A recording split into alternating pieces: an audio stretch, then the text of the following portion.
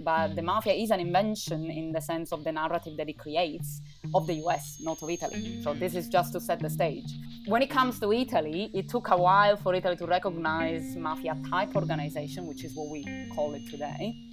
The ndrangheta is present worldwide, and by worldwide, I don't mean that they are everywhere, but I mean that they have been active in many different countries, and arrests of ndrangheta men have been made in at least 28, 29 countries around the world. And among these countries, we have the United States, we have Canada, we have Venezuela, we have Argentina, we have Uruguay, Bolivia, Peru, we have Mexico, of course, we have Australia. I can go on.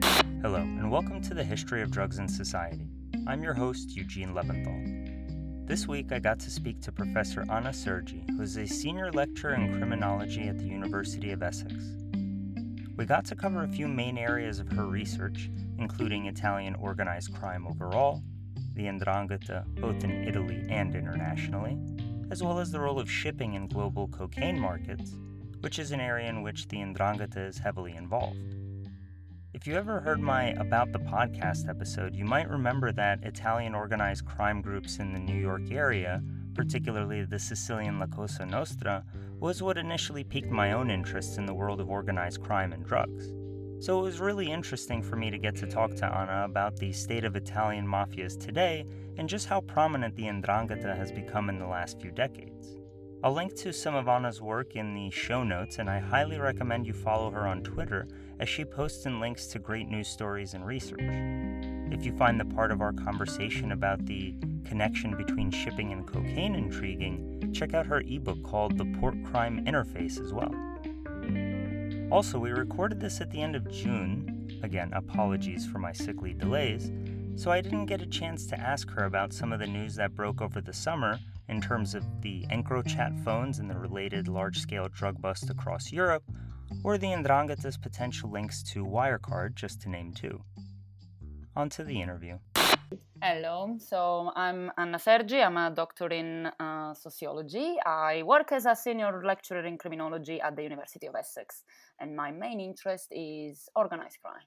And to set the stage for the conversation, and specifically thinking of organized crime in the context of a single country with Italy, I know when I was growing up and just starting to look at the subject, I mistakenly thought that the mafia was this one large kind of nefarious organization, when the realities of it are much more nuanced. And at the very least, there are not just one, but a few major organizations in Italy. Yeah. Would you mind just kind of briefly mentioning at a very high level what are the organizations and where they come from within the country? Yeah, well, if I may, I will start with a premise. So I think the reasons why many people like yourself, but not just you, have this concept of the mafia as this massive octopus hierarchical organization that is one and the same in Italy, and then moved to the US and did an awful lot of bad things, the mob and all of that,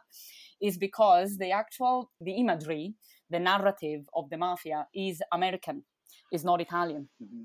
So in Italy, we actually borrowed some of the Americanization of the concept, and we moved it to our country later.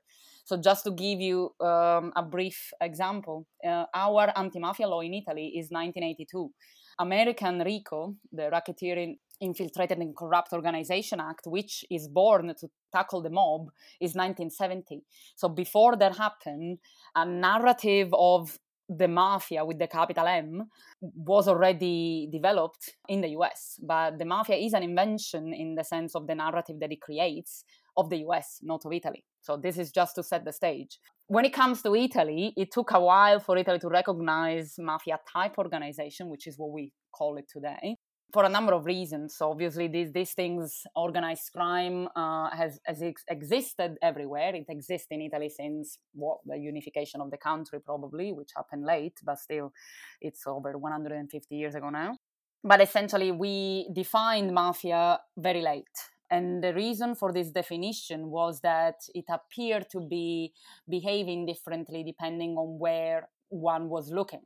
So when you look at Sicily and you looked at the way mafia emerged in Sicily, which had to do with the feudal system and the territorial rezoning of the region, and then a number of things that had to do with the special character of the island of Sicily in the political realm of the Italian state. That looked very different from, let's say, the city of Naples, where criminal groups were a lot more urban, a lot more violent, a lot less involved in politics, a lot more involved in money making. So it took a while until we figured out that there were things in common across these groups, and mostly all of these groups had connected, let's say, aims and features. So to answer finally your question, today we call mafia what the Italian Penal Code defines as mafia. It's a very tautological argument, but basically Article 416 bis of the Italian Criminal Code says that a mafia is an unlawful association that uses the power of intimidation that comes from the reputation of the group to instill fear and produce omertà, so the attitude of silence for protection of the mafia members, for basically financial benefits or other type of benefits that the group itself, not just a single individual, can have. So this is a mafia association. According to Italian law, there are 5 mafia associations. One is Sicilian Cosa Nostra, which is probably the most well-known when it comes to popular culture. It's the one you were thinking of when you were a child, probably, in a little bit of a dramatized way due to Hollywood. Then we have the Calabrian ndrangheta, which is the one I research the most. Today's most powerful Italian mafia. Then there is the Neapolitan Campania region Camorra, the one of the Gomorrah series, if you are interested in TV series. Then you have the Apulian mafia. Part of it has been obviously involved in the judicial system, let's say, with the judicial system. They are called La Sacra Corona Unita, the United Sacred Crown, very resounding name. And then you have a small mafia, which is officially defunct, so it's dead, which is called the Famiglia Basilischi, the Basilischi family, which is in the region of Basilicata. Across this, you have various other groups which have been sentenced as unlawful association with a mafia, let's say, flavor. So it's another judicial way of targeting unlawful associations, and these are various across the country. But the main ones are the ones from the south, for a number of reasons that we can't possibly get into. The south has had this infamous relationship with mafia power. All of them share interest in profits. They want to make money, surprise, but also a very tight engagement with their territory. They want to coordinate the commerce in the territory they belong to. They want to use their power to gain social prestige across their communities. They aim at power and governance power, essentially. So they want to govern. They don't just want to trade, as my colleague Federico Varese has said. So essentially we have this very different organizations which eventually aim at the same things: profit and power. While most organized crime groups, if you think of some drug trafficking organization in Latin America, for example, they only deal in trade. They only want to make money. They are profit-oriented. Mafias are both. So when you think about it that way, you'll see that every country has a lot more mafias than we initially thought. And Italy eventually has 5 official ones and several other. And you mentioned that one of the main goals of these organizations is very much to make money. And one of the organizations that you focus on, especially, and I apologize ahead of time for butchering it for the rest of the the rest of the interview, but with the ndrangheta, how, if I'm not mistaken, I saw the stat that they would be pretty much a top 10 company if they were a legal business. So how does someone like that organization make their money? So the ndrangheta, and you pronounce it very well, congrats. So the ndrangheta is officially the honor society. Okay, so it's a Greek etymology. They are a conglomerate of clans. They are not a unique organization. They are not hierarchical in the sense that we came to think of Cosa Nostra, in the sense that there are no top-bottom decision made. So the way in which they make money, let's say, is by they don't mind each other. Everyone does whatever the hell they want, and unless something happens and they have to resort to coordination structures and fixing problem structures.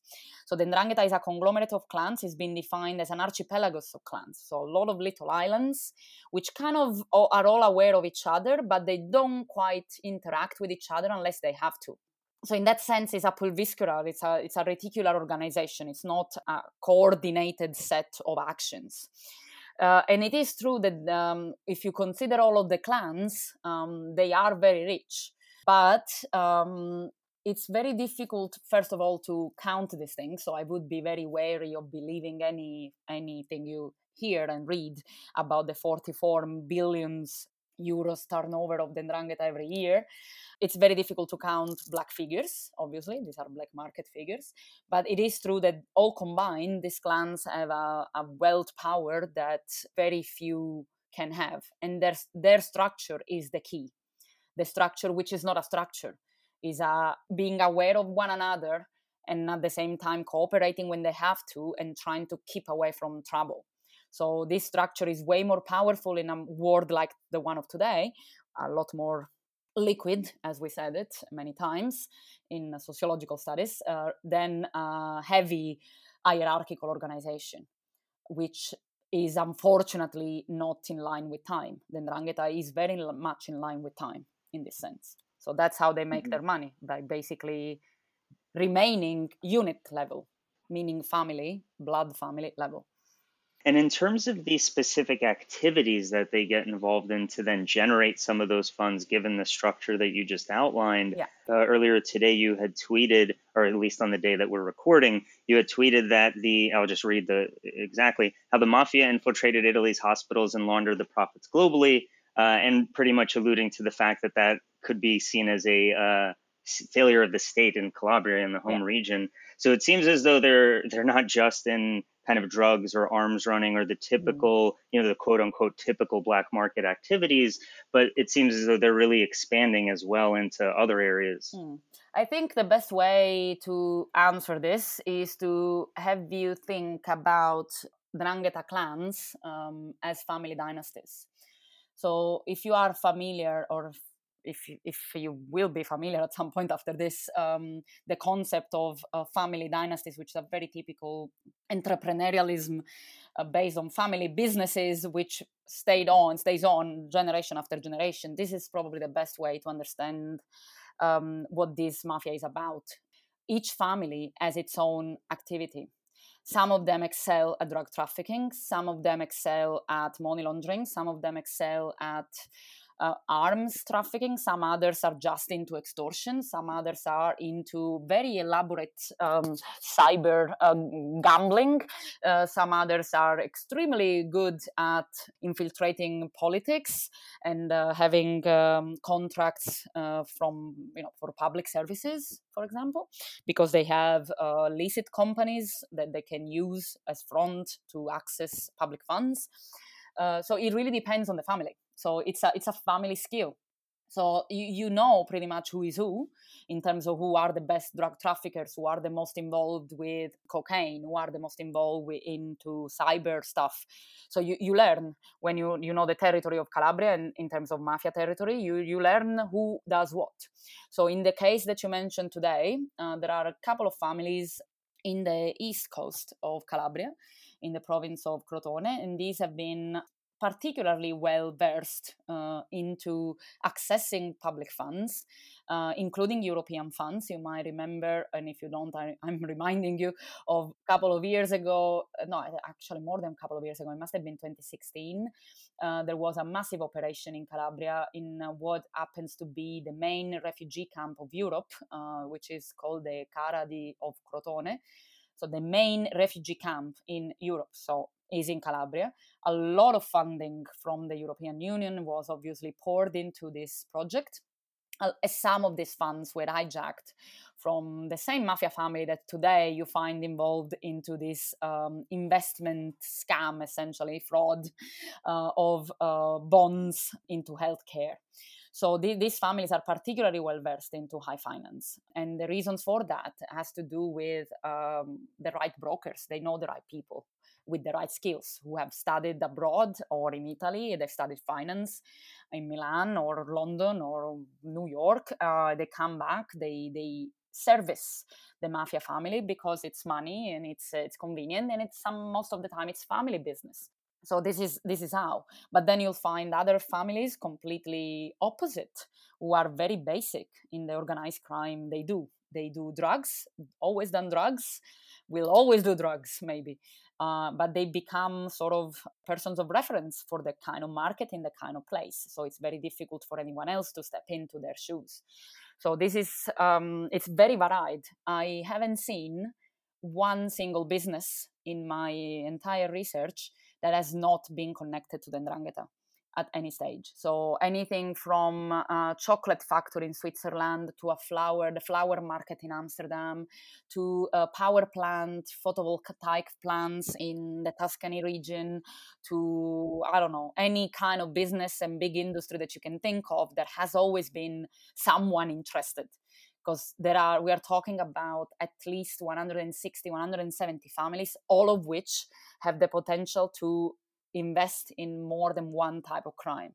So it's an exponential growth that it's difficult even to picture, I think. And is much known about how these different families coordinate each other, or have there been noted instances where two Mm, families getting into if one is already established in an area and another mm, starts acting in that area, does that seem like encroachment and can cause kind of yeah. issues within the organization? Yeah, okay, so the ndrangheta is very old. It's at least as old as the Sicilian mafia. So we are talking mid of the 19th century at the very least. This is when we first learned of it. So it's a very old organization which counts a lot, and I have to add a lot on the power of tradition. So in that sense, there are some rituals and some structures that somehow rely on these rituals for affiliation and for alliances that are still today in operation. So there is a lot that is known about the ndrangheta, but not as much as we would like, in a way. Obviously, what we know in terms of public and even researchers is not as much as maybe police or authorities know, but from what is known generally from the available sources, we do know that have been some main key points in history when the ndrangheta clans have developed and entered the next step of their history. So just to make a very complicated story a bit simpler, you might want to think of the history of the ndrangheta as before the 90s and after the 90s. So before the 90s, the ndrangheta families were mostly local, so exploiting their own territory, and no one was basically worried about anything else. They were some families were associated with Cosa Nostra, with the Sicilian clans, which at the time were more powerful and more into international trade, so the heroin trade, especially with the US. So some of these families, because of this double affiliation, did manage to somehow jump up the ranking, and together with other families who instead were kind of considered the gatekeepers of the whole of the organization. They were the ones who keep in and keep on the secrets of the ndrangheta in terms of the spirituality and the rituality of it, which is extremely bound into religion, into the Calabrian tradition, into a number of other cultural elements that maybe we can talk about later. So there are some clans who are more important than others. And then at some point, while the Italian state was very heavily concentrated on Cosa Nostra, some of these ndrangheta clans managed to somehow get out of the shadow. And a number of things happen for this out of the shadow moment to succeed. Namely, the entry into the cocaine market on one side, and on the other side, the ability to stop the wars. So up until the 90s, because of the geography of Calabria, which is very rocky mountains and kind of difficult land to navigate, very difficult sometimes. I would invite you to go on Google and just Google Calabria and see how long it takes to go from one place to the other, which is not the normal distances that you would imagine. Sometimes it takes, I don't know, 20 kilometers, 45 minutes. Why? So these very difficult things in terms of infrastructure. But anyway, going off topic. So before the 90s, there were feuds across families, and these feuds were most of the time due to family stuff, not mafia stuff. So people who cheated on people, adultery on the other side, someone who had been disappointed by someone else's behavior. So it all became a matter of answering with violence to what were considered scars to the honor of the family, essentially. So mafia feuds have existed in Calabria since the 60s and the 70s. There have been at least two main mafia feuds moments, so people that killed each other over the space of 4 or 5 years. But then in the 90s, this stopped. And it stopped as well for another set of reasons, which had to do with the fact that some clans started accumulating capitals money, essentially, a lot of money from the so-called season of the kidnappings. So during the 70s, 80s, and American listeners can maybe remember the story of John Paul Getty, because that he was one of the ndrangheta people who was kidnapped. There was also a movie a couple of years ago, I think, about that. So there were a number of kidnappings that were carried out in the 70s and 80s, and this made some of the clans, the main clans, essentially gain a status, a social status across the others, because they were at the same time feared and respected for this ability they had to coordinate such a large operation of kidnappings. We are talking about 200 and 250 kidnappings over the space of 10, 15 years. And a lot of them essentially ended up with ransom being paid. So you can imagine the amount of money that was made from this type of activity. These allowed some families to essentially step on and say, okay, you know what, stop fighting. We are here we all want the same thing. So why don't we do the wonderful thing that is called the Pax Mafiosa, so the mafia peace, where we kind of agree who is who and who does what, and we move on with our lives, being all very rich and powerful, with the demise of Cosa Nostra on one side and the availability of the cocaine trade that Cosa Nostra had kind of left behind on the other side. So it's a very long story short, very long story. But this essentially is what happened. So since the 90s, you see less and less feuds. There are sometimes some mafia feuds in the same town. But as I said, a lot of the time, this is due to family stuff. And sometimes it's due to business, so drug stuff, mostly. Drugs bring violence. We know that. So obviously, this is still something that is considered to be the signature of the mafia. Any mafia is characterized by the possibility to use violence.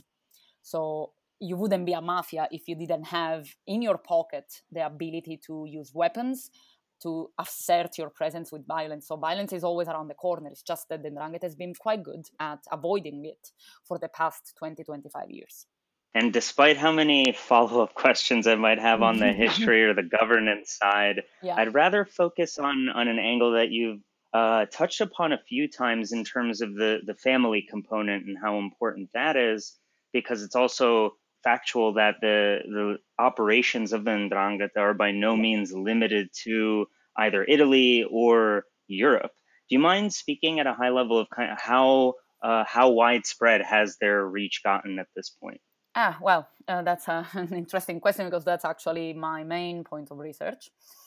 So essentially, there are two things here to say. So on one side, you have extensive anti-mafia operations in Italy that since pretty much the 70s have understood that the ndrangheta business is not just in Italy.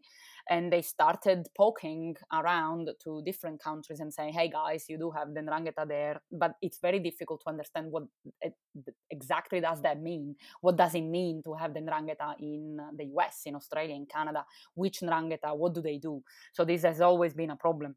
On the other side, there have been some elements of this mafia mobility that have emerged on their own without the Italians even being involved.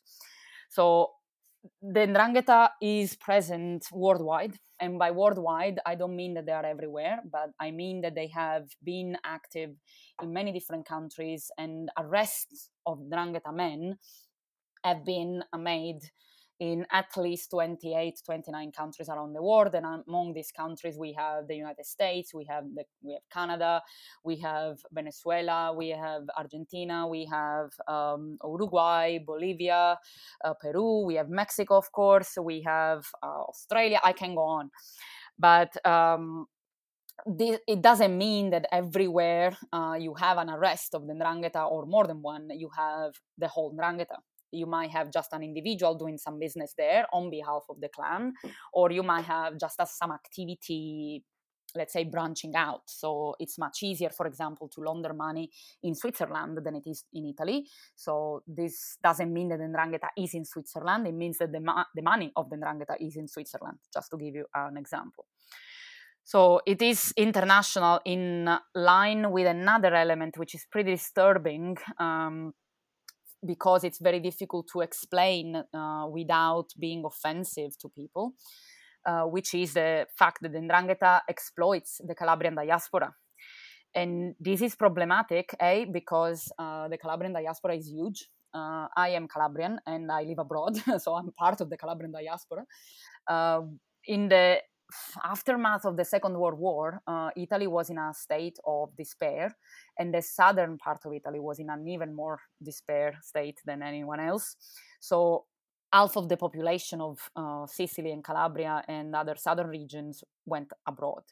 So among this were families within which ndrangheta codes were preserved and carried out elsewhere. So it's very difficult to understand this without to talk about this without people in the Calabrian diaspora abroad saying, oh, now you are, discriminating against us in the same way as the Americans, no offense, they discriminate against Sicilians, at the beginning of the last century. Mm-hmm. So it's the risk is very real to associate a stigma. But it is true that ndrangheta clans have, at least in various occasions, have exploited their own community. It's within the community that they can thrive. And this is unfortunately something that we have to acknowledge, and even more so as I am Calabrian, I have to acknowledge that it's very difficult to disentangle the two things. So obviously, because of the Calabrian diaspora being everywhere, and because of the different times in which migration happened, both mafia migration and normal migration, we are talking about a very, very stable presence abroad. So most of the Calabrian migration happened in between the wars, and obviously mostly in the Second World War. So we are talking about, 50, 70 years of migration in certain countries, including Canada, the US, Australia. So the farther you are, the longer you've been there. So we are talking about third generation already, if not fourth sometime. So in that sense, it's very the study of how this organization exists outside of Italy has to deal with the history of migration, and the fact that, and how what does a Calabrian community elsewhere do? In a way, does it exist? It doesn't exist. It's really difficult to disentangle things. The more present they are abroad, the more they are changing and adapting to the territory. So you'll find out, if you do the research I do, that at some point you lose it. You were starting to research the ndrangheta, and then you lose it all the way through it. You find yourself in Perth in Australia looking at a wonderful gelato shop that someone told you, oh, this is a mafia business, and it's like, how the hell did I end up here, and what this has to do with the ndrangheta? Probably nothing, or everything, God knows. So it's really, really difficult to follow these things up. So to ask a follow-up question there, and one specific to Australia, because in reading your work, it was very interesting to see kind of how the parallels between general migration set the initial foundation for these, and then so many other factors played into how things specifically built together. And I know you've focused on Australia extensively. Would you mind just speaking to some of kind of the peculiarities of whether it was from the migration, or how, especially in more recent years, the illicit activities have kind of grown there? Yeah, Australia is an interesting case because it's very similar to Canada and Germany in many ways, but it has its own peculiarities due to the distance and the fact that Australia, even if it's a massive country, remains an island. So it has the island mentality of being, keeping things in a way. So in Australia, the ndrangheta has been as a birthday. Actually, there is a birthday of the ndrangheta, which is the 15th of December, 1922. As I told you before, ndrangheta codes of culture are very ritualistic and very kind of esoteric in a way. So you have Mhm. all sorts of references to numerology, all sorts of references to religion. The main number is the number three, the obvious reference to the Trinidad, so to the god one and three, one and trine. So the Ndrangheta has three founders. So the mafia has three founders in Italy, in the same way as the Ndrangheta has three founders in Australia. So the three founders of the Ndrangheta were carried in to Australia in 15th of December 1922 on the ship King of Italy, which departed from Naples and arrived in Fremantle, Adelaide, and Melbourne. These three members of the Ndrangheta moved across Australia and founded their all different locale. A locale of the Ndrangheta is a consortium of clans in a specific place, in a local place. So obviously this is all very fascinating, but essentially that it means that we have 100 years of the Ndrangheta in Australia. Whether or not it's true that these three men traveled, who cares? The point is we have 100 years of history, and this 100 years of history, you've seen it, you really see the whole evolution. You see the evolution of a city based set of clans which come from Calabria. So the clans members come from Calabria. They all of them are born in Calabria. They all carry the Ndrangheta affiliation with them. They start doing what they do best, which is to identify a market that is exploitable and low key. In the case of Australia, there was the cannabis boom in the 70s. They bought land. You remember what I told you about the kidnapping money? Mhm. A lot Mhm. of kidnapping money went to Australia and was used to buy land. It's called, so there was a famous quote. Basically, these people were living in grass castles. They were calling it grass castles because they had massive amount of lands. They bought, they had massive plantations. We're talking about 30 acres of cannabis, of Indian hems, all around New South Wales, and they were building houses and they were building properties around this, again, grass castles. So we are talking about, again, a certain number of clans, not that many. They were all from the same area. They literally left the village in Calabria altogether. We are talking about thousands of people who moved in one row. So they replicated everything they had. But then obviously things became very very complicated because Australia is not Calabria, and therefore they had to adapt. And you fast forward from the 70s on today, and you find a situation where you have activities linked to mafia clans in the same way you would have in Italy. So different clans do different things. Most of them are involved in drugs, mostly cocaine and methamphetamines, but a lot of them are also involved into, let's say, more nuanced kind of criminal activities, which have to do with hijacking of public funds. A lot of them are involved in money laundering, and a lot of them are also involved into what we call uh, predatory finance in a way. So they sort of declare they have illicit businesses. They don't declare their income on one side or the other. They use a lot of front companies to move money around, so they did become quite well versed. Because we are talking about Australian citizens, we are not talking about Calabrian citizens. We are talking Mhm. about people who were born in Australia, have inherited certain type of mafia culture from their families. Mafia culture is a very powerful thing to inherit. Yeah, but anyway, they are Australian, so it's a very Yeah. different set of behaviors. But in any case, the one thing that remains, and this is all very similar to Canada as well, as I said, some of the mafia clans there behave in the same way. They remain attached to Calabria, if not physically, emotionally. So the emotional bond to the motherland, whether because it's It's something that their parents passed on, whether because they do go to school with other Italian, Calabrian born or descent. There is a sense of community in Australia around being Italian and being Calabrian that is still very much part of the story. Australia was very much not nice with Southern Italians. We were very much discriminated against. Apparently, the story of Australia is not all happy and shiny. They didn't want Southern Europeans in the desired list of people that they wanted to have in Australia.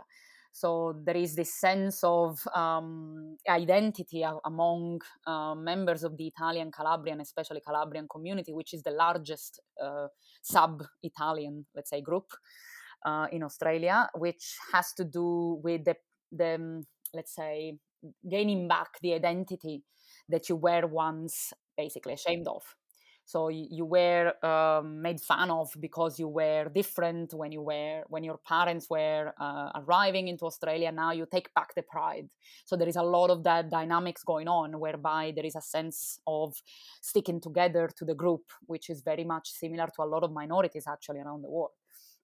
So this is sometimes you have cases of people who are born in Australia and move to Calabria and eventually join mafia clans in Calabria because they have the right surnames, they belong to the right family, but they essentially are drawn back to Calabria in a sort of a, if you allow me the comparison, a sort of a radicalization process that happens in very, very mysterious ways. So the connections with Calabria is never severed, never. So you have all sorts of connections which might go from the criminal ones. So I'll send you drugs, you sell the drugs, you send me money, or family ones. So I'll send someone over to marry someone and come back. From Australia, I go to marry in Calabria and come back. Or I send, let's say, someone to hide. So someone is hiding from the police. Let's send them to Australia. So there is quite a lot of exchange across the two realities. And for the remainder of the time that we have, I want to change tracks a little bit to a topic that is another research thrust of yours that looks more on shipping and its relation to especially cocaine trafficking, which, as you alluded to before, is one of the major activities of the ndrangheta clan internationally. Mm-hmm.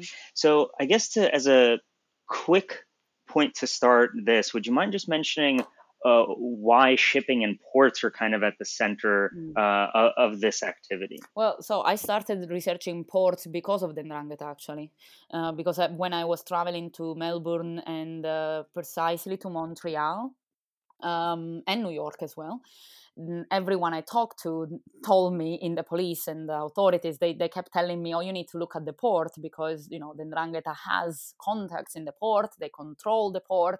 So I wanted to understand what essentially does that mean, to control a port. So if you have been to New York, if you know how New York port works, you realize very soon it's impossible to control the port of New York and New Jersey. It's too big. It's around 40 miles radius. It's in 2 different states. So clearly it's impossible to control. But what essentially that means to control a port is that everything that goes through New York or through Montreal or through Melbourne has to have, in terms of illicit trade, a reference person or a reference group that allows the group behind the port, who is organizing the shipment, to keep an eye on the container or the shipment as it is. So basically, if I'm a ndrangheta member sitting in my Toronto house and I'm importing drugs because obviously I have the right connections and I managed to ship in, let's say, 400 kilos of cocaine, my connection might agree with me that it's easier and better to have the traffickers handle everything. So all I have to care about is to organize the movement of the cocaine from the port to Toronto. And let's say this cocaine arrives in New York, right? Because that's what I don't have any control as an importer over the routes of legal trade. So illegal trade, cocaine especially, moves on legal trade. So I can't invent new routes. I have to follow the ones that are already available. So if there is a service run by, I don't know, MSC, okay? So that goes from Buenaventura to New York, stopping by 3 times in the process, then my best bet is to put the cocaine into the one container on that ship, on the MSC ship, and hope that it will make it to New York, essentially. So, but I need to have someone in New York that keeps an eye and alerts me on when the drugs has arrived, meaning when is the container actually in the port, whether there is any activity that around the port by, let's say, customs and border authorities that might be identified, and therefore it's better if I don't go and get the drugs now, but maybe wait for a little while. So try and avoid inspections. And more importantly, try and see whether someone else is importing something else.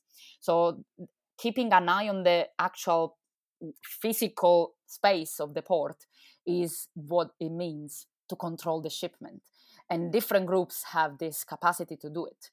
So it's not the ndrangheta thing to do this, apart from a few occasions, but there are some historical groups in each port city. Each port city has this, which historically have held this role. It's a very historical role. So if you think about any port city that you might think of, port cities are phenomenal in that sense. They've existed since God knows when.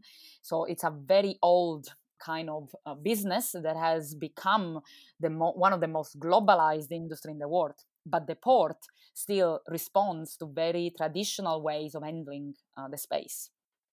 So this is where you find in New York histories with the so-called mob, with the Genovese and the Gambino family, who have historically been holding the fort in Brooklyn or New Jersey.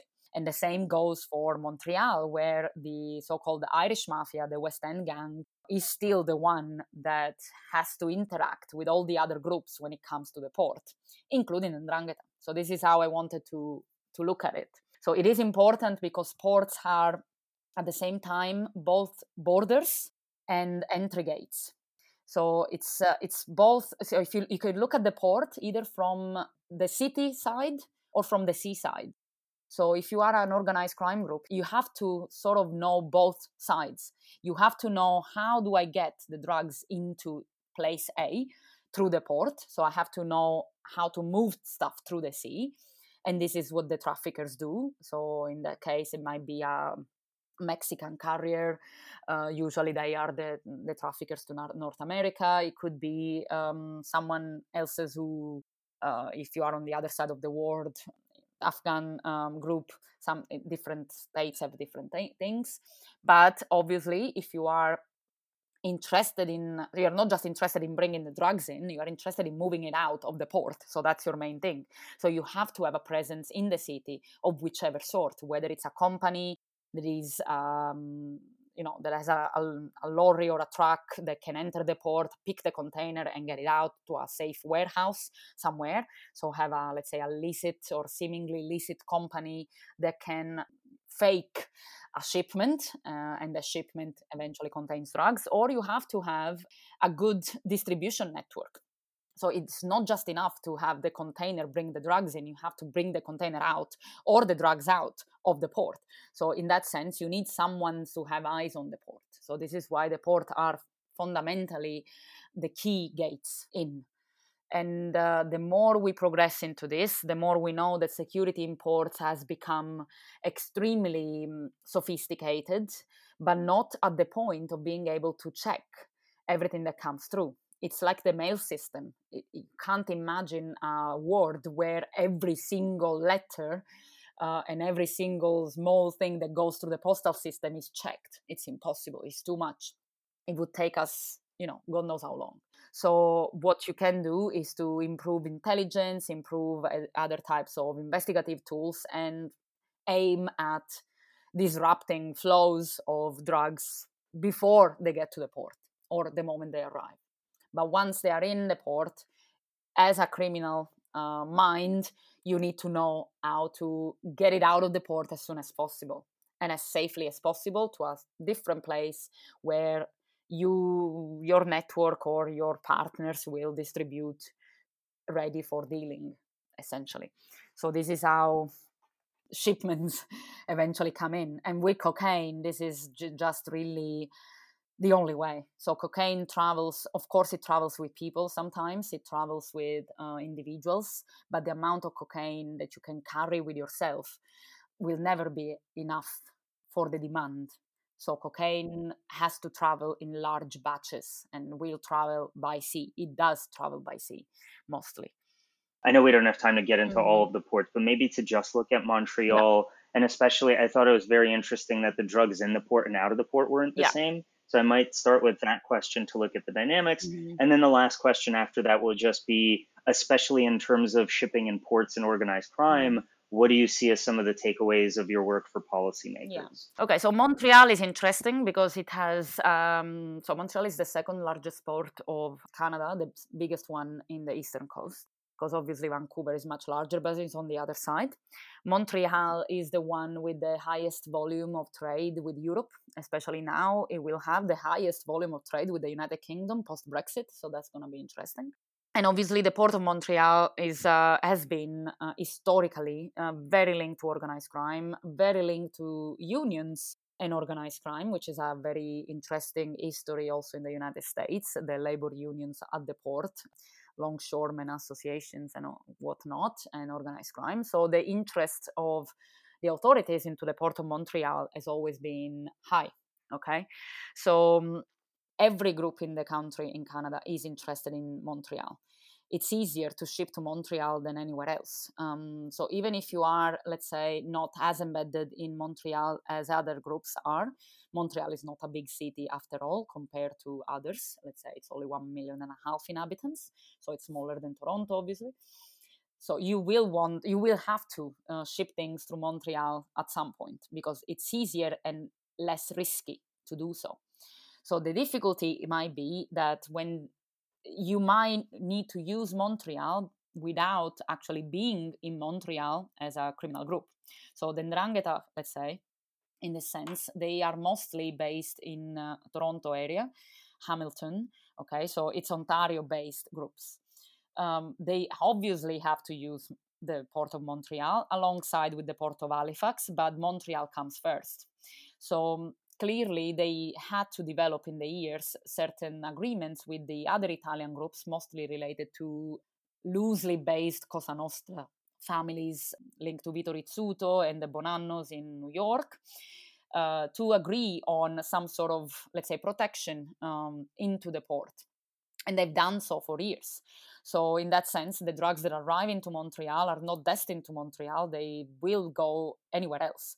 The same goes for the Hells Angels. So the Hells Angels sometimes, so let's say you are an Hells Angels group based in Quebec, they are particularly active in cocaine distribution and in cocaine importation as well. But you might find it easier as a group, even if you're based in Montreal, to ship things through Vancouver because you have a better control of Vancouver, you have a better entry point in Vancouver. You need a door to enter the port. Whichever door there is, the safer is the key, the person you are involving, the better, obviously, for your shipment. So if your door open is in Vancouver, but your business is in Montreal, what you'll end up doing is to have the drugs shipped to Vancouver and carry them either by car or wherever else, even if it takes 6 days, who cares, to Montreal.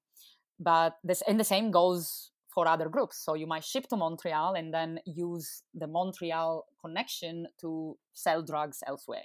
So in that sense, Canada is part. I don't think it's a peculiar thing of Canada in this sense, but the differences across the two main ports, which are so far away from one another, have created interesting dynamics across how groups operate within and out of Montreal port. What do you see, especially when it comes to ports and shipping and trafficking of illegal narcotics? What do you see as some of the potential takeaways from your research for policymakers? Well, it is an interesting question. So obviously, the point is that we keep looking at cocaine trade or any type of illicit trade that goes through cross-border the way cocaine does, as if it is an intentional thing done by very skilled criminal minds, and it isn't.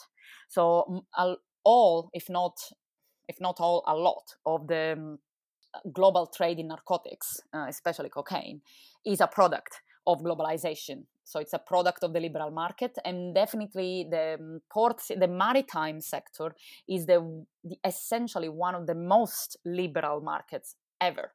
So where you have truly international networks, and all the nodes of production are completely separated from one another. So you don't have any real standpoint. So clearly there is this thing that keeps being thrown off as criminals today are able to do this and are able to do that. That's not true. Anyone would eventually be able to do this because the system itself is that. There is an element of naivete, I think, into understanding, let's say, corruption. Let's call it corruption in ports. So there is this idea that there will be an organized crime group that will come in and try to corrupt the border agent or the port worker or something else on that line. So and it's naivete in the sense that a lot of law enforcement think of this as an occasional thing. And they look for people who would be more corruptible. They try and create certain types of checklists that say, oh, because you lost your job and because your family has problems, then you are more prone to be corrupted.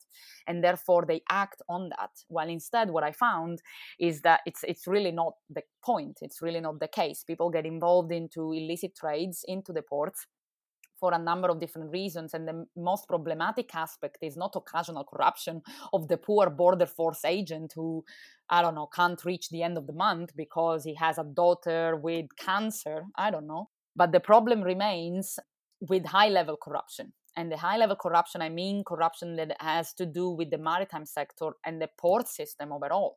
The port system, once you start looking at it, the port economy is done in pretty much an oligarchy, monolithic way. So there are like 4 or 5 actors in the whole globe, and they sort of agree on certain policies in a pretty much on a oligarchy way. And it's extremely, let's say, powerful to look at the agreements that these companies put in place with one another that will eventually facilitate and not dismantle illicit trade. So the agreements across the port sector actors around the world is what creates criminality, not the fact that there are obviously a few port workers or a few border agents who might or might not be corruptible. So the focus obviously has always been on the single individual and not on the system of the port economy, which is essentially has legalized corruption in many ways. And I understand why this is the case. The case is obviously it's too difficult to look at that, especially because, and this is the last point, investigations of this sort into illicit trade remain, unfortunately, very national bound. It's Canadian, Royal Canadian Mounted Police that looks at the port of Canada, is Customs and Border Force, which is a completely different type of agency in the US, if not ICE when it comes to national borders. It's, I don't know, the Italian Guardia di Finanza that looks at Italy. So you have different fragmented forces and they look at one aspect of this and can't look at it fully, obviously, because this is a truly international trade. So obviously, once you look at this, you are bound to focus on what catches the eye, which is the occasional corruption rather than the big system of power. But that's, again, I understand why, but clearly it's missing the point. Thank you so much for taking the time to share all of your knowledge and expertise. This was a great conversation. I'm glad you find it interesting. I always like to talk to different audiences, as I told you, because it helps me put things in order in my head and get out of my academic mind. Thanks for taking the time to tune in. The History of Drugs and Society is produced by me, Eugene Leventhal. Credits on the music go to Blue Dot Sessions and to BBC Sound Effects, Splice Sounds, and Kyles for the free audio. Feel free to reach out on Twitter at drugshistory or over email, drugshistory@gmail.com. If you like what you hear, please share with a friend or rate on iTunes. Be well and speak soon.